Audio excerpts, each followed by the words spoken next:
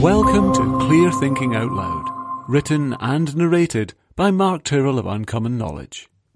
Hi, I'm Mark Tyrrell of Uncommon Knowledge, and welcome to How to Help Your Clients Achieve Their Therapy Goals. 5 tips for goal presentation to enhance client compliance. And there's a video demonstration with this as well. So have you ever set a therapeutic goal for a client, had them agree to it, and then find they've done nothing at all about it at the next session? Okay. To escape from a problem, whether a burning building or a state of mind, a strategy is needed. Clear goal setting is vital when helping people in therapy. The mind needs a clear orientation, especially when it's all emotional, and a compelling blueprint fixed within consciousness of how things can be better in the future. But if the client doesn't try to reach those goals, or if they don't know where to begin, it all gets a bit trickier. So here's my quick and easy guide on how to set therapy goals your client feels motivated to achieve. 1. State the goal in positive terms. I never take goals for granted. Even when treating, say, a spider phobia, where you'd assume the goal was pretty self-evident, we'll still spend time clarifying their goal in positive terms. What do you want from this session? Okay. I don't want to feel terrified and sick when I see spiders. Okay, well, that would be a fair enough thing to say. But what kind of a blueprint is that? Imagine getting in a cab and telling the driver all the places you don't want to go, but he'd have, or she, would have no idea where to take you. People who lead fearful lives tend to waste time focusing on what they don't want or what they don't want to have happen in the future. Successful, fulfilled people focus on positive possibilities and work towards them. So instead you could say, okay, so what do you imagine it's going to be like to feel relaxed around spiders?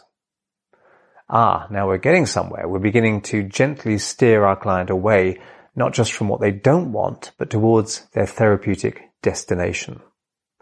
2. Therapy sculpture. Help your clients shape their goals.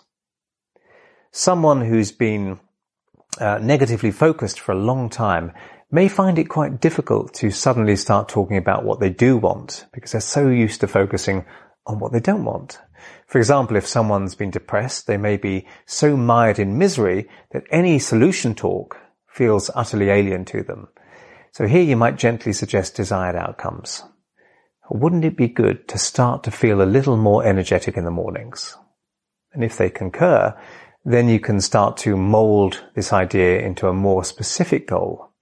But, number 3, don't leap the staircase. So I might ask someone to imagine a staircase with 10 steps and suggest they wouldn't expect to leap up all the 10 steps at once. But we can get going by starting to climb 1 step at a time.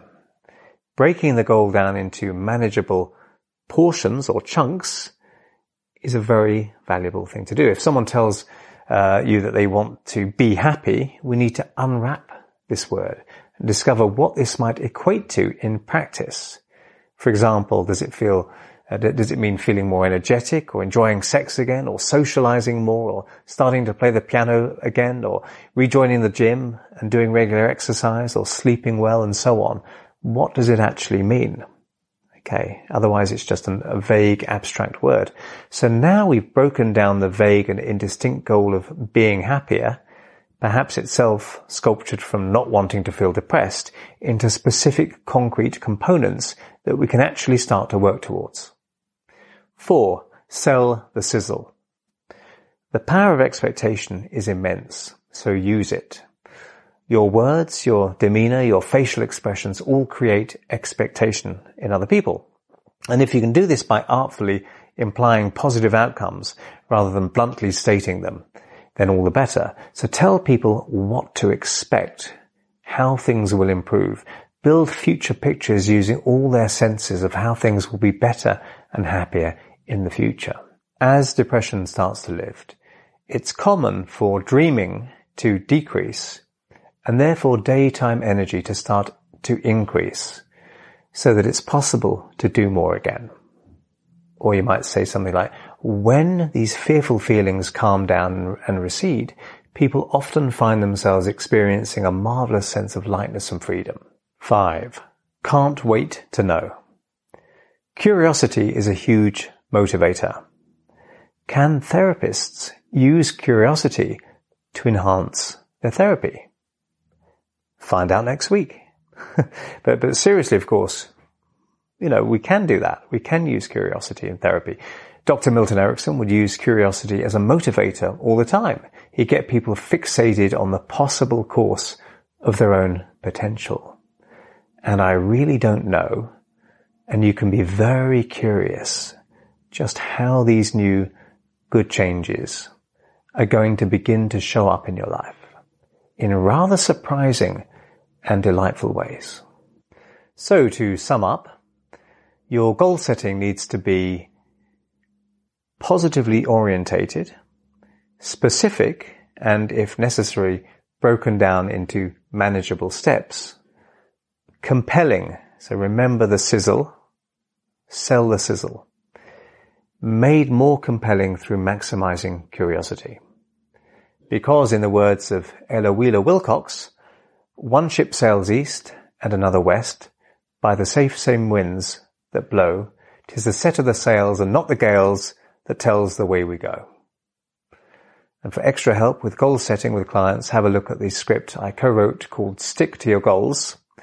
So I hope you found that useful. I'm Mark Tyrrell of Uncommon Knowledge, and if you'd like to subscribe to my email newsletter, you can find it over at unk.com/blog.